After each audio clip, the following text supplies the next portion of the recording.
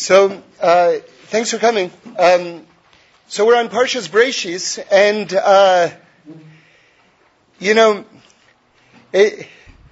it's almost unfair. It's almost unfair to even begin to talk about Parshas Bereishis because it's the creation of the entire universe. So before you've started, you've already failed. So having already failed at the outset, now let me try to do the best I can do. So it's just impossible to sum up everything. And this is part of the infinity of the Torah. The genius is too small a word of the Torah, that somehow not only does Hashem do justice, but He's able to do it in such a concise way that just leads to endless stabs at understanding.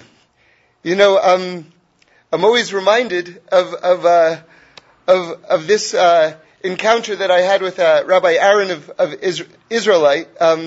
He was beginning his program, and it was something like a 3-week program, and it was an introduction to Torah, but it's it has a lot of philosophical depth to it. So even if you've learned a little bit, it's still a good program. So I had been learning for a while, but I attended the first day class, and he had a blackboard in front of the room, and he opens up the first class, the first discussion this way. He says, "Okay, everyone, what's the Torah?" So someone raises their hand and says, "A book of history." And he says, "Very good." And he writes down book of history. And then someone else writes, "A book of laws." And he says, "Very good." And he writes down a book of laws. And then I raised my hand, and he says, "Yes, go ahead." And I said, "It's the infinite compressed into the finite." And he said, "Okay, let's hold off on that thought for a moment." So there are certain moments where you really see the infinity of the Torah absolutely condensed into somehow a few letters. I mean, it's awesome just to even think about. And this is what we have in the beginning of Bereishis. Just the whole creation of the world out of nothing.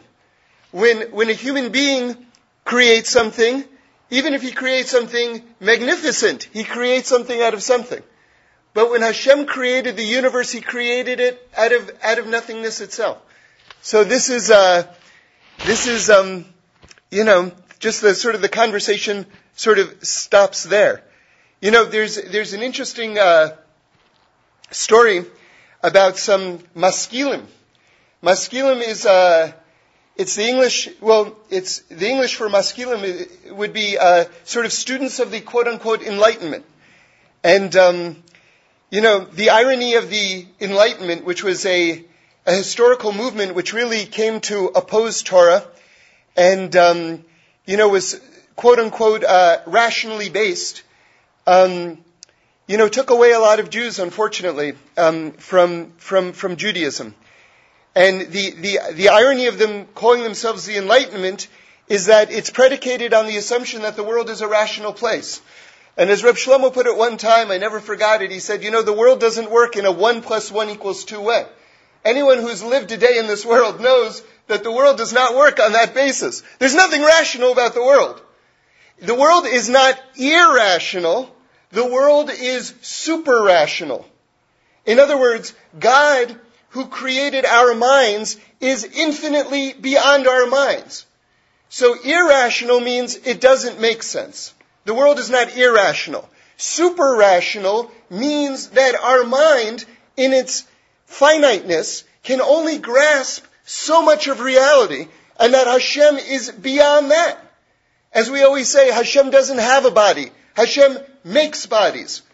Right? Hashem makes our brain. He's beyond our brain. So these students of the Enlightenment came up to the Brisker Rav, one of the greatest rabbis of the last 100 years or more, and he was also particularly known as being a master Talmudist. And the way I heard the story, there was sort of like an awkward encounter, since they had been students of his at one point and now had left the Torah world. And so they said to him, listen, we have some questions for you. Can we ask you some questions? And he said, well, I'm happy to answer any questions as long as they're real questions. He said, but really, if what you're posing to me is questions in the form of answers, if you're really coming to me with answers and not questions, he said, I can't answer answers with answers. Because you've already arrived at the answer. You've already arrived at the answer. So how can I answer questions? In other words, you follow. So an open heart. But you know something? To have an open heart, a person has to be very humble. Because they have to realize that they're not the end product. And that's very, very, very hard. I heard Rabbi Wein say this, and I'm honestly still trying to understand it, but I know that it's true. And it's a very, very difficult idea in terms of personal refinement and elevation. He says that it's easier for a person to go from 0 to 75% than it is for a person to go from 75% to 80%. Now that seems counterintuitive. You would think that couldn't be. You're going from 0 to 75%. That's a massive change. That's a massive change. But you see, you know what the problem is? Is that once that person hits that 75%, inside, they feel as though they got it right and they've arrived and they're a finished product. And once a person feels about themselves that they're a finished product, then any sort of meaningful change, to go from 75% to 80%, any type of meaningful change is serious root canal. It's serious heavy-duty root canal. It really is. Because, now, you know something? I just went from completely wrong to completely right at great personal sacrifice. Now you want me to go from completely right to what exactly? Completely right kind of ends at completely right, doesn't it? What's the next step? That's kind of, whoa. That's hard. That's really hard. But that's the glory of this world. That's why we get 120 years. Not to stop, but that's humility. That's humility. And it's also a recognition of this chassan kala dynamic of Hashem and the Torah being the groom, so to speak, humanly speaking, and us, Klal Yisrael, us as individuals, being the bride, being the vessel to hold the light. This is this is intrinsically a humbling dynamic, because it means that our greatest state is to receive. And, of course, also to share. Because a person can't just be a vessel, they have to be an overflowing vessel. And, we've talked about at different times that,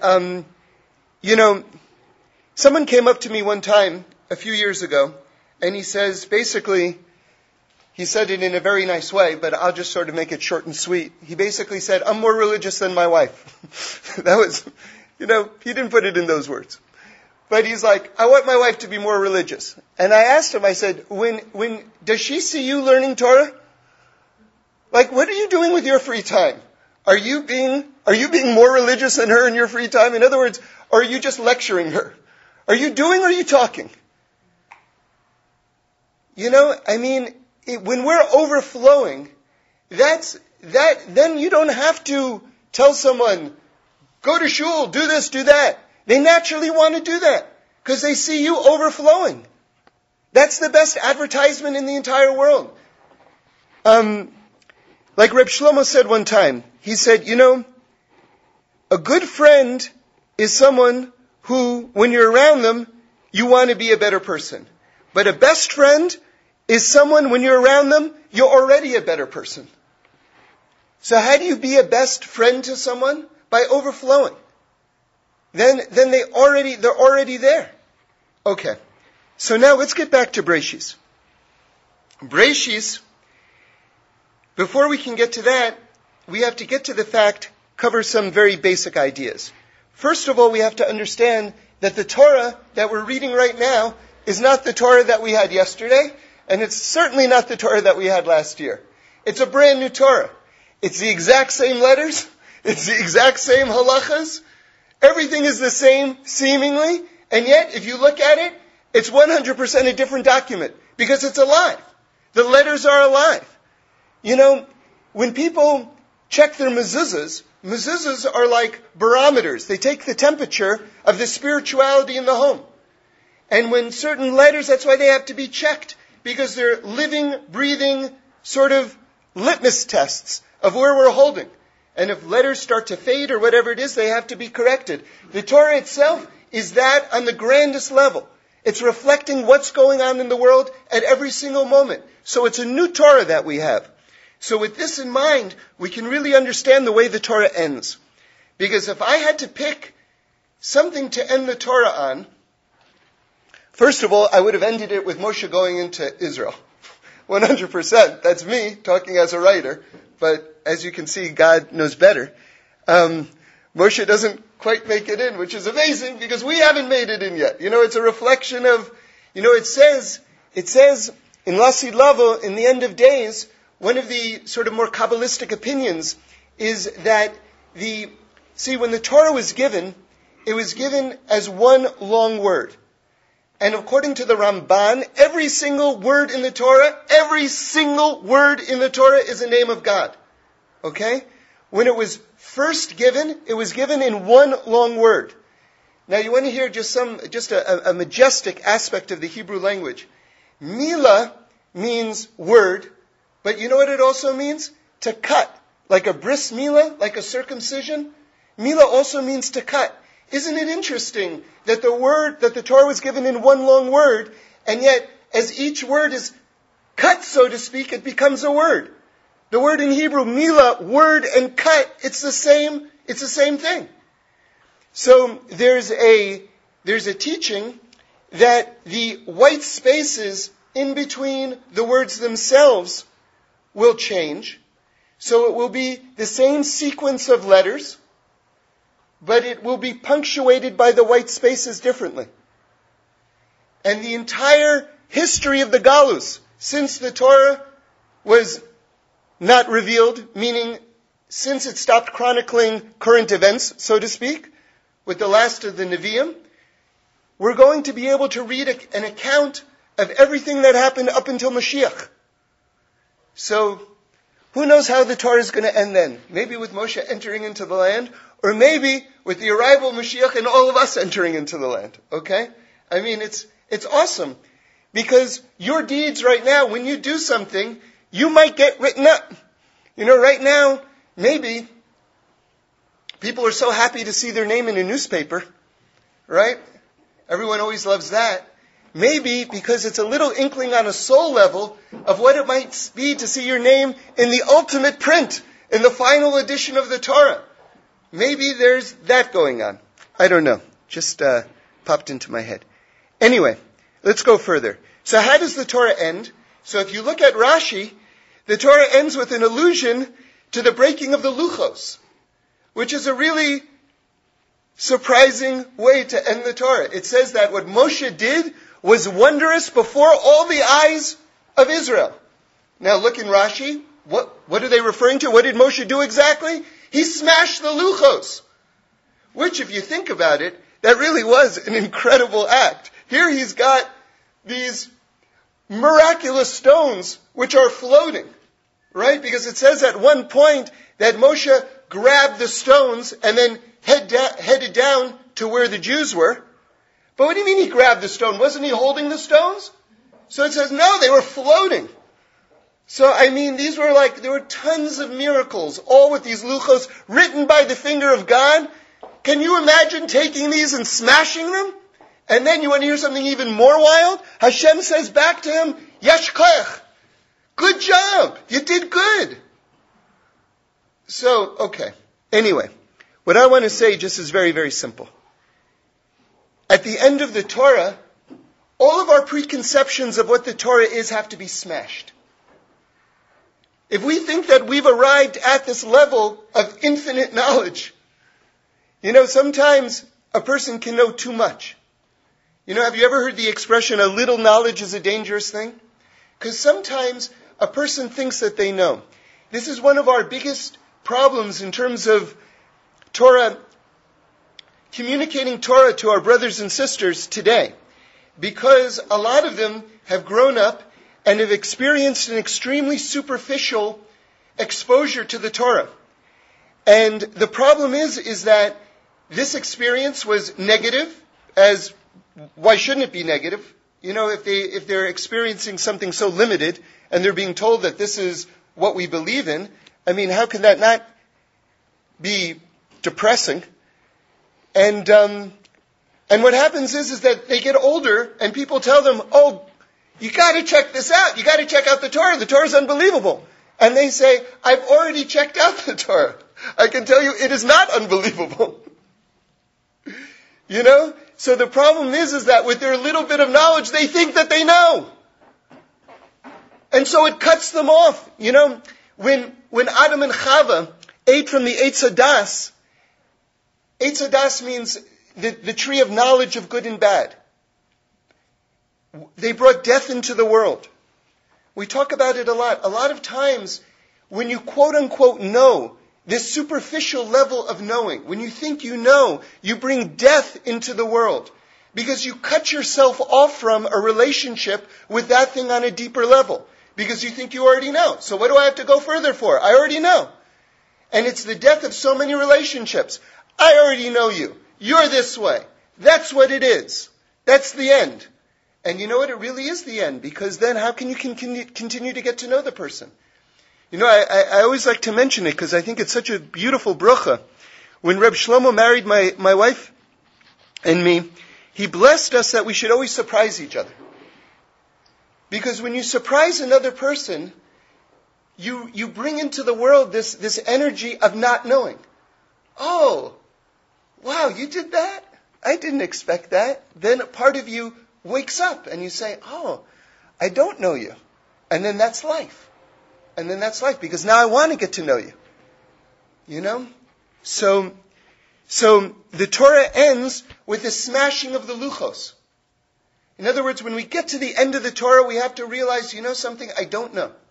And now you open yourself up and you become a vessel to receiving on a much higher level. Now, this thought came to me while dancing on Simchas Torah.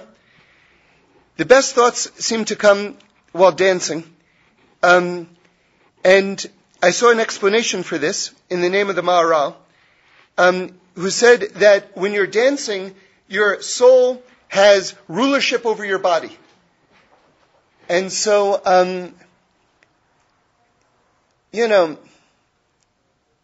so at that point, it's a very good moment when you're dancing to learn.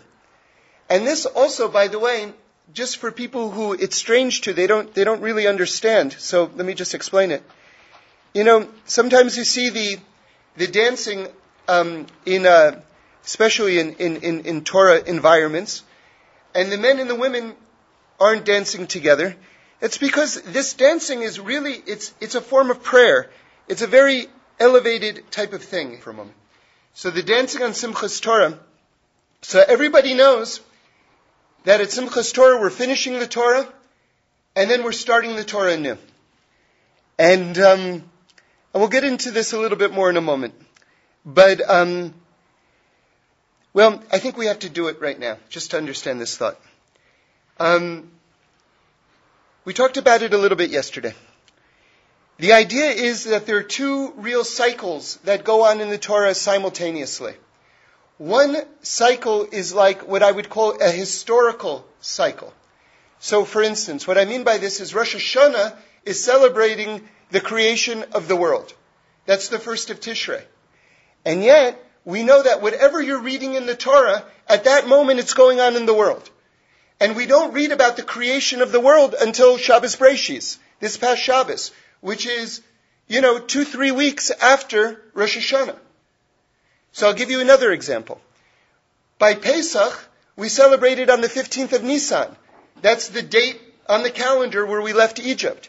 And yet, when we read the parshas of leaving Egypt, this period called Shovavim, which is a very intense personal time of personal growth and personal development, we don't read those parshas until January or February. So you see, in both instances, the creation of the world and leaving Egypt, that the parsha cycle is a separate cycle from the historical cycle. So you have two different cycles going on. So how are we to understand this? So I would like to suggest the following, that when it comes to the Torah cycle, that what's going on is a reality that you are participating in and you yourself are creating. And by this, let me give you some support so you understand what I'm talking about. On Shmini Atzeres, which is also known as Simchas Torah, which is when we finish the Torah and start it again, this is the 22nd day after Rosh Hashanah. So just so we're all familiar with the math, how that works, from Rosh Hashanah to Yom Kippur is 10 days. Then there are 4 days in between Yom Kippur and Sukkot, so that's 14 days. Sukkot is already 7 days, that's 21 days. And then Shmini Atzeres is the 8th day after that. So that's 22 days. Our mystical tradition is that Hashem created the universe with the 22 letters of the Hebrew alphabet. So the 22 days between Rosh Hashanah and Shmini Atzeres / Simchas Torah, when we read the Torah again, when we read Breshis again, is another beginning. But this is a beginning, these 22, which is paralleling the 22 letters that Hashem created the world with, this is a 22 that we are bringing into effect through all of the davening of Rosh Hashanah, of Yom Kippur, of Sukkot, of Hoshana Rabbah, of Shmini Atzeres. We're bringing all of that kaiches, all of that energy into the world and bringing about this creation. So it's this awesome thing. And on Shmini Atzeres, I was mentioning to the Chevra, I was able, thank God, to sleep in the sukkah 7 days. And then on the 8th day, I wake up in my own bed and I saw something strange, which was walls, right? So walls are really holy because there are a lot of different kinds of walls. There are good walls and there are bad walls. There are the walls that we put on between our soul and our bodies so that we can't hear the voice of our own souls. These are bad walls, right? But then there are also good walls. They're the walls that we put around us to protect ourselves and to make boundaries. These are good walls. So a person has to have the seichel, the wisdom of knowing how to make walls and when to make walls. And on Shmini Atzeres, which is this first day of walls, what do we read in the Haftarah? Well, the first thing that we read is the 22,000, 22, remember that number? The 22,000 sacrifices that Shlomo Melech, King Solomon, brought in the dedication of the Beis HaMikdash. Awesome, right? That exact number on that exact day. But also the Beis HaMikdash is the holiest walls. It's also a miniature of the world. And so what we have is real walls coming into effect, the real creation of the world, on the day that we're starting the Torah, reading Breshis again. In other words, this world is coming into formation in front of our eyes, and we're bringing it into effect. This is the Torah cycle of creation. Okay, so now how do we get there? Because we're saying it's all new.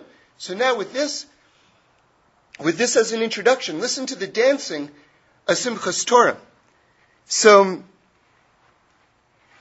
everybody knows there's 600,000 letters in the Torah. And so what people feel is that, okay, so I correspond. I have a letter in the Torah. I correspond to a letter in the Torah. That's all well and good. But it's deeper than that. Because you are a letter in the Torah. It's not that you correspond to a letter in the Torah. You are a letter in the Torah. Right now, there's a room full of letters in the Torah sitting together. And what's so awesome to me, I wish I had the eyes. I wish I were someone like the Chos of Lublin. I wish I could read the pasuk that's being spelled out in front of me right now.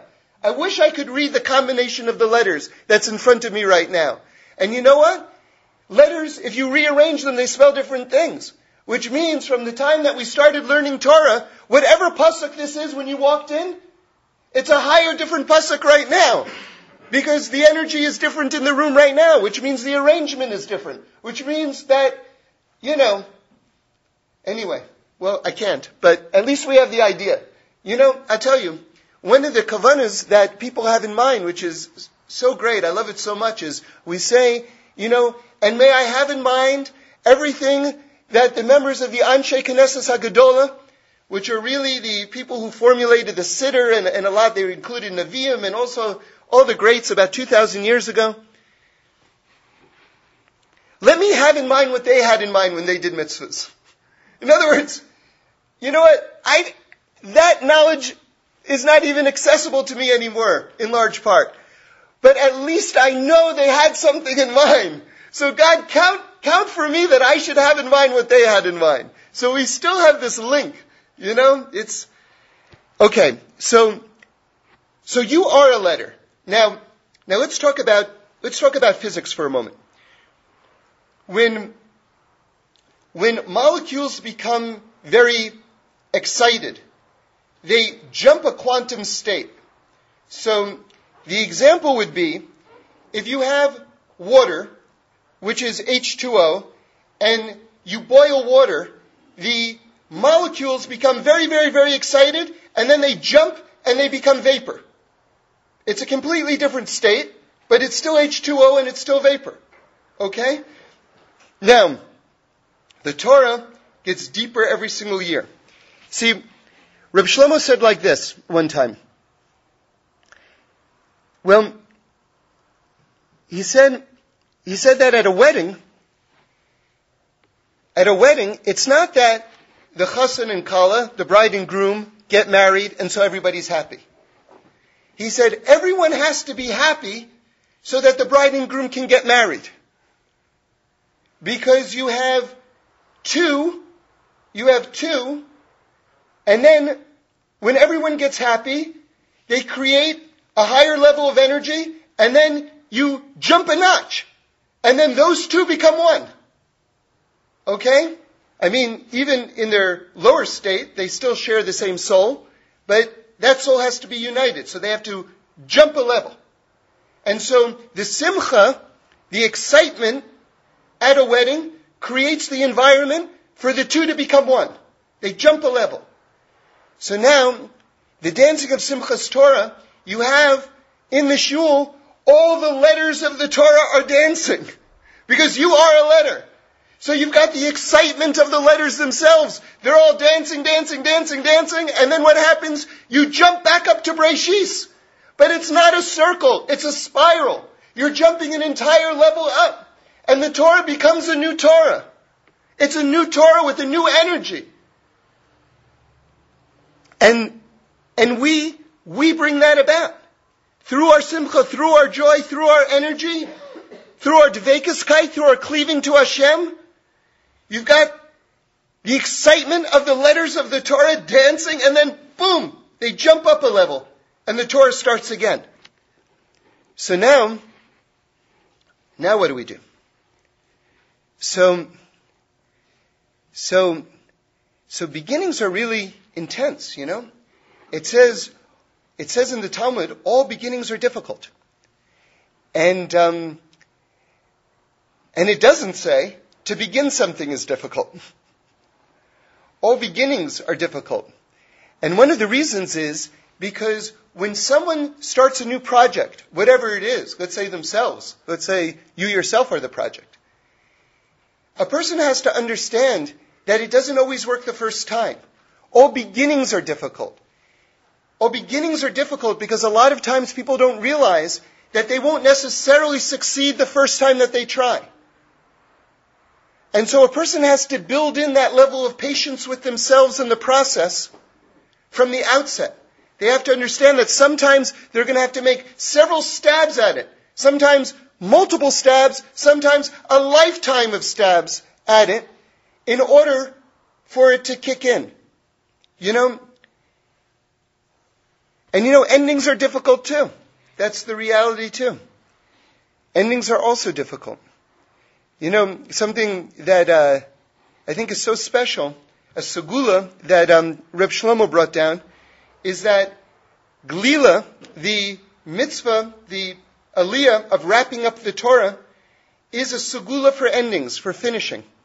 Because you're wrapping up the Torah, And he said that endings are difficult because Mashiach isn't here yet. Because Mashiach represents the ultimate closure to this drama of creation that we're in. And since that ultimate endpoint, that ultimate closure isn't here yet, it's hard to end. It's hard to end something. So Hashem makes us, and He makes this world, and I'll tell you this teaching that I just came across that I really love. It's from Rav Aaron of Sadigora. I'll tell you something about Sadigora after this. He points out something really cool. He says, the light source of something, we're talking about the creation of the stars and the planets vis-a-vis a human being, or the sun and the earth. You'll see what I'm talking about in a moment. He says that the size of a light source is smaller than what it's trying to light up. Okay, so the example is, a lamp is smaller than the room it's trying to light up. Right?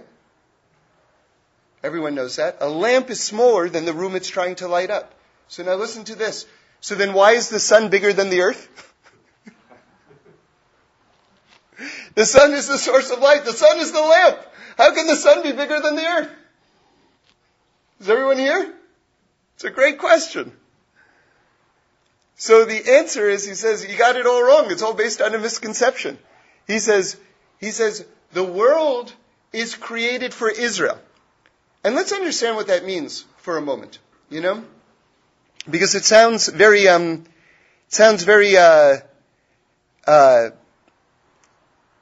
limited somehow, or biased somehow. I mean, we have to appreciate what this means.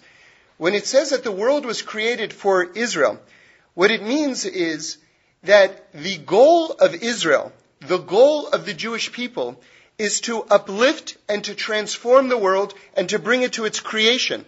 And that mission is shared by all of humanity. By all of humanity. We have to understand that everyone, Jewish, non-Jewish, everyone has a share in this process. And it has to be. I mean, there's no way to think otherwise. Because if God looked into the Torah and created the world, if the Torah is the blueprint for existence, then it has to be that all of existence has a share in the Torah. And in fact, we find that people who are Jewish have their share of mitzvahs, and people who aren't Jewish also have their share of Torah mitzvahs. We have the Sheva mitzvahs b'nei Noach. And that's a huge thing in itself. So everyone has a share in the Torah. So when we understand that the world was created for the sake of Israel, for the mission of perfecting the world, then we understand that everything is just there in service of that larger goal. Which means that you say that the earth is larger than that the sun is larger than the earth? That the sun is larger than someone who's dedicating themselves to the perfection of the world? Wrong. It's not. It's not. Yeah, maybe on the outside it is. But on the inside? Let's talk about insides for a moment. Some people get hung up on, in mysteries, if you're into mysteries, there's a term called red herrings. Don't look for them at Zabar's. They are false leads, meaning mystery writers throw in dead ends to keep the audience interested. Like, maybe it's that guy, or maybe that guy had a motive. It's probably that guy. But that's all there just to keep you entertained and to send you in the wrong direction from the real thing. This world is filled with red herrings. Filled with red herrings. That's how God wanted it. That's how God created this world, on purpose. On purpose. So one of the things that people get caught up with is the notion of the age of the universe, and also the whole idea of evolution as well. And I won't pretend to tackle this in a comprehensive way, but I just want to give you a couple of ideas that resonate with me personally and I think are very interesting. And maybe you've heard them before. I even heard one of them that I'm about to offer, but I never really thought about it fully. And it's something that's really gotten under my skin, Anyway, let's just say something from Rabbi Nachman first. Rabbi Nachman says, what's the difference between science and Torah? He says, science answers the question, how? Torah answers the question, why? Science looks at a phenomena from the outside. Torah looks at it from the inside. Okay? So, you know something? If I'm having a crisis in my life, or if I need to know why was the world created, why do I exist, what am I doing here, I'm not going to look in a chemistry textbook. It's not going to answer the question. It may tell me how, but it doesn't tell me why. I need to know why. So evolution, you see, what I really don't understand about evolution, honestly, I get the poetry of it. Honestly, I get the poetry of it. There's a little thing, and then it grows into a big thing. The amoeba becomes a fish, and then the fish gets legs, and eventually it becomes an ape, and the ape becomes a man, right? So I get the poetry of it, believe me. I'm not an idiot. But at the same time, let me ask you something. The God who created all of time and space, who created the entire universe, he can't create an amoeba and a fish and an ape and a man? The one who can do anything can't bring it all into existence and can't bring it all into existence at once if he desires? So, okay, you say, well, no, I like the idea of the amoeba. So where did the amoeba come from? A single cell. Where did that come from? Where did time and space come from? You want to go back to the beginning? Okay, let's go back to the beginning. And then you want to go back to the Big Bang? The Torah has been talking about the Big Bang for thousands of years. The Even Hashtia, the foundation point in the Beis Hamikdash. It says that God brought all of existence together by creating a single point of matter. A single point of matter, and you can visit it. It's in the Beis Hamikdash. You can go to Jerusalem to the Kotel. You can stand within feet of it. If you take the tunnel tour, it's such an intense moment. There's one point where they stop you and they go, right over there is the foundation stone, just beyond this wall. And you can sit there and you can daven like crazy. In fact, I'll tell you a story. I made this little movie with this awesome Breslover Chassid. Hey, did you ever see it? Did you? No? It's, anyway, I gotta get it back on YouTube. But basically it's just like crazy dancing in the streets of Jerusalem. Yeah. So this chassid is just like his name is Yosef. He's like the sweetest guy in the world, and I just as soon as I saw him, I knew I had to make some kind of movie with him, Anyway, it's like a minute long, whatever. But at the end of the shooting, he came up to me and he said, I really feel like we have the same root neshama, like our soul comes from the same root. And so, bless you. So I said to him, are you a Levi? Because I'm a Levi. That's one of the tribes of Israel. So he said, yeah, I'm a Levi.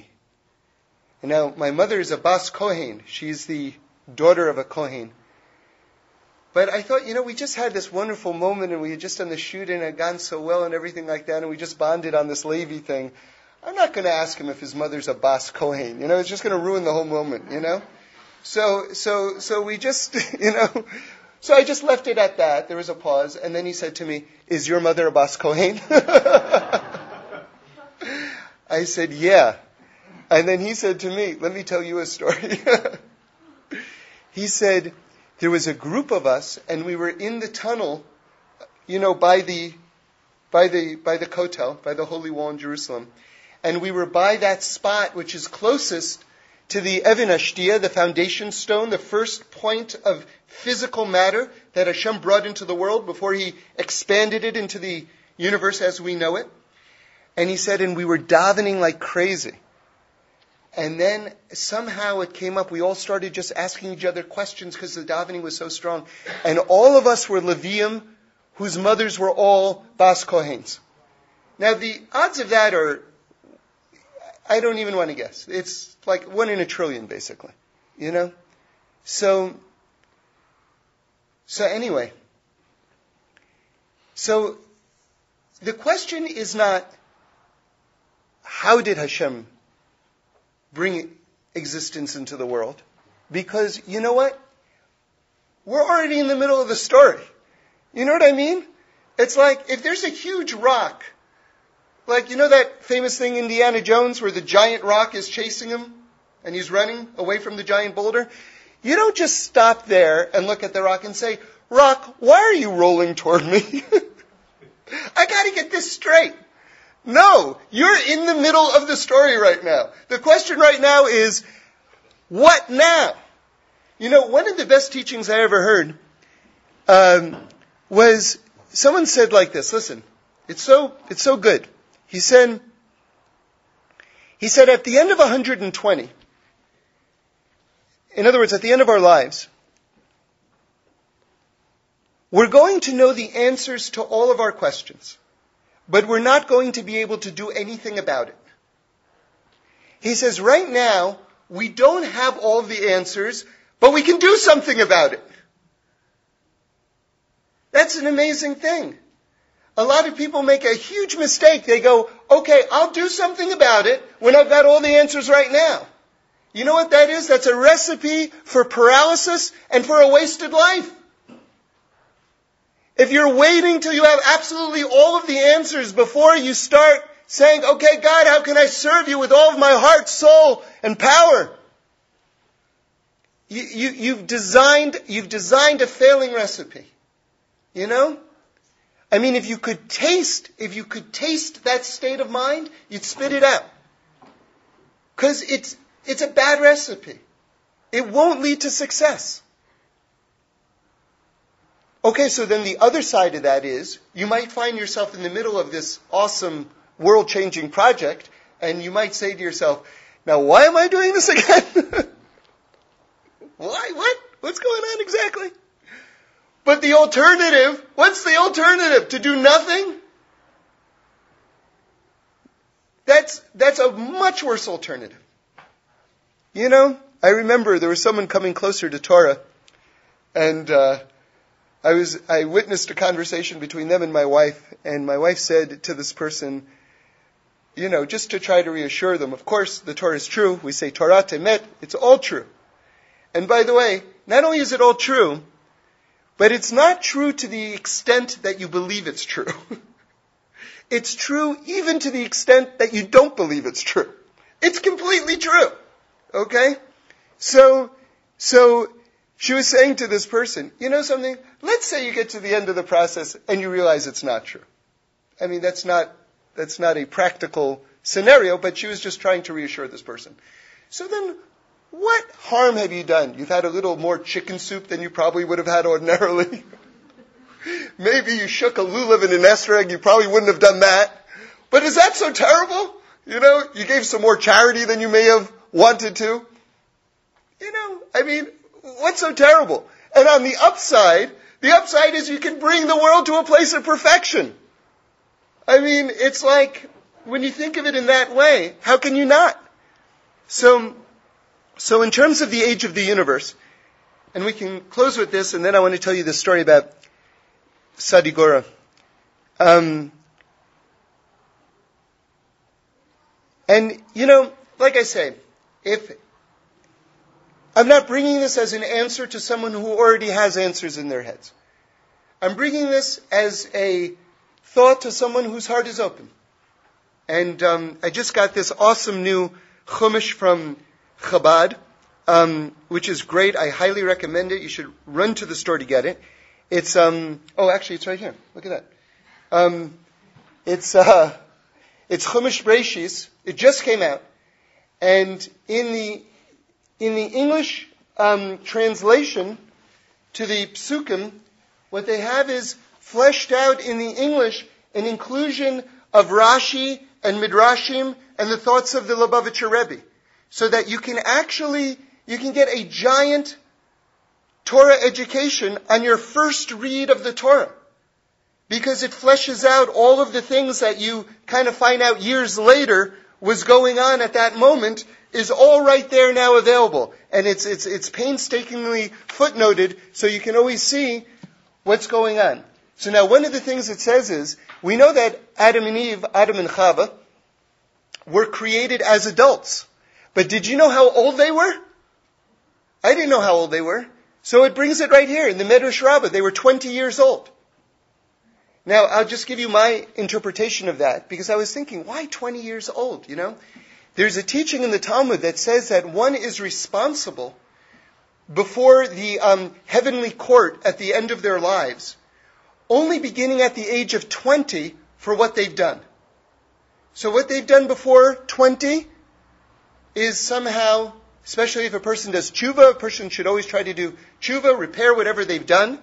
But, so this is, there are a lot of kind of, there's some fine print attached to this teaching that you have to look into. But nonetheless, 20 onward is really where a person is fully responsible. Okay? So it makes sense that they would be created at the age of 20 because they eat from the Eitz Hadas, from the tree of knowledge. So they have to be responsible for their own actions. And yet, why would Hashem create them if He's creating them anew, one day older than He needs to create them? Right? So that's just, to me, an interesting just window into that first moment. Anyway, but listen to this.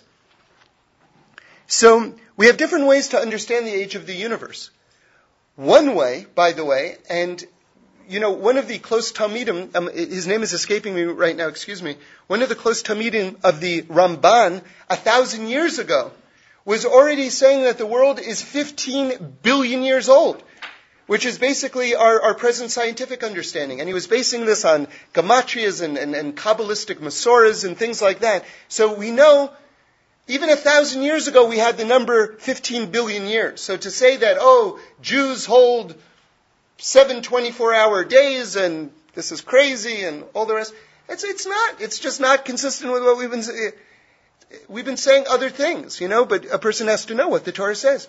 The Vilna Gaon says something which is also amazing. He says that Hashem didn't hang the sun and the earth, even though the sun and the earth were created, everything was created on the first day, but then it was, Hashem sort of doled it out and put the various things in their proper place in creation. He didn't put the sun and the earth in the sky until, it's either the third or the fourth day, you have to look it up, but in other words, between Hashem creating the world and hanging the sun and the moon and the earth in the sky, right? Billions of years could have passed.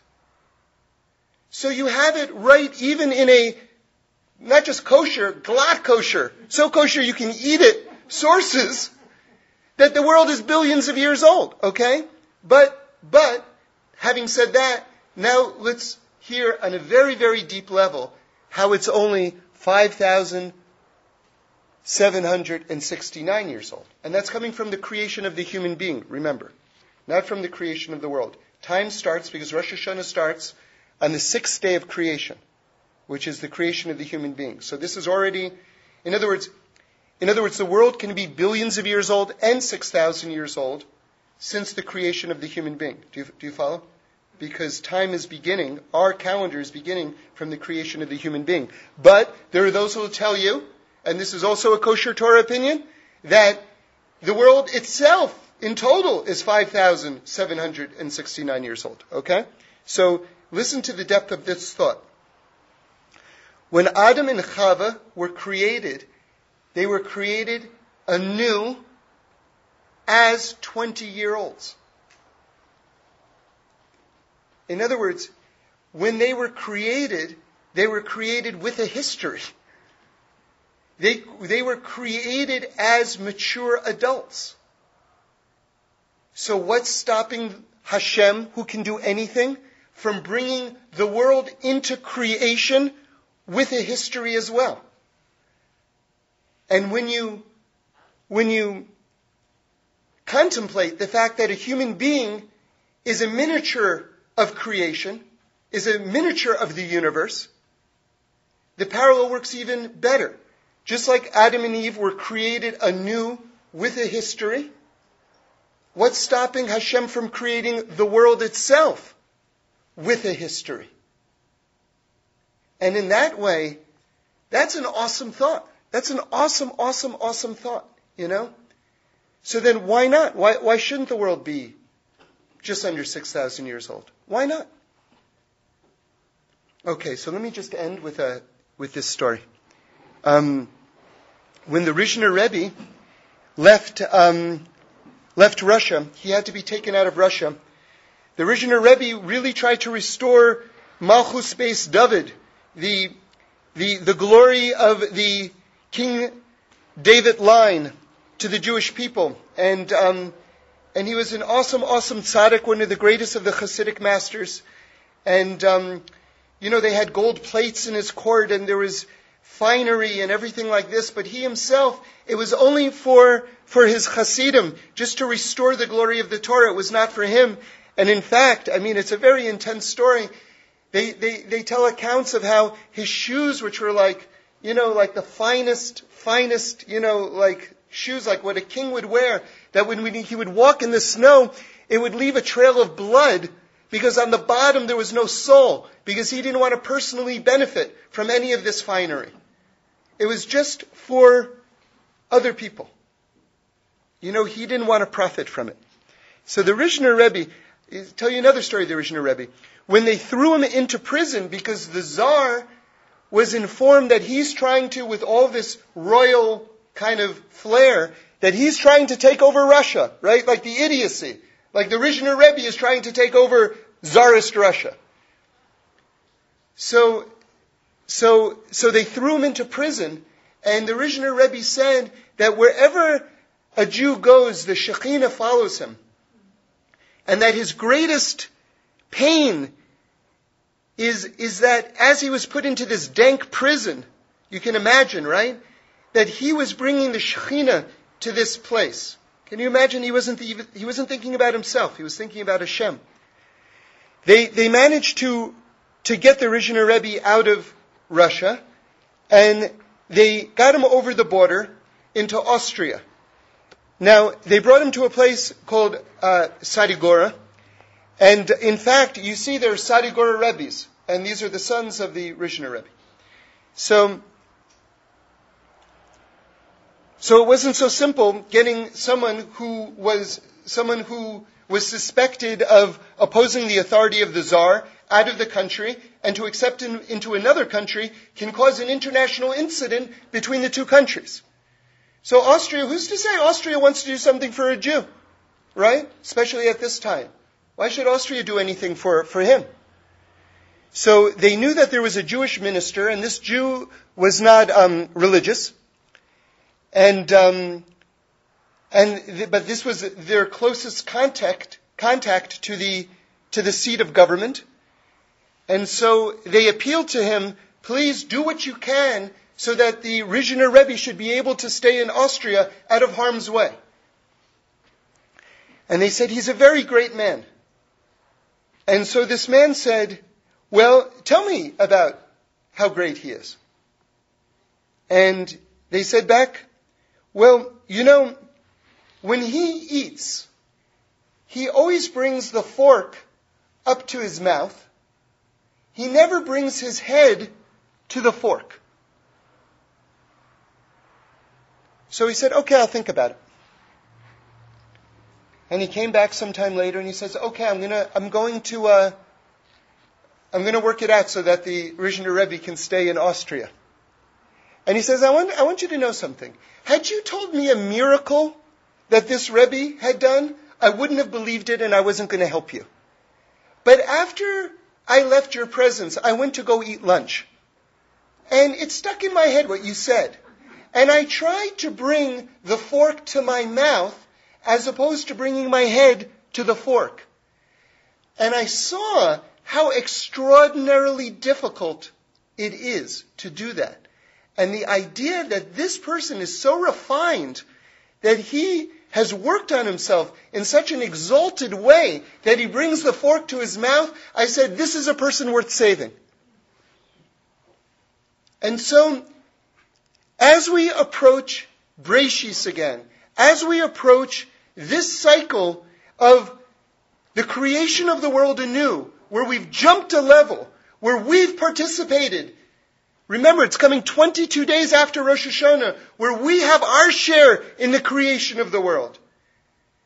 Let's look at ourselves. Let's view ourselves as canvases that we can make art out of. And let's just make the world and each other more beautiful.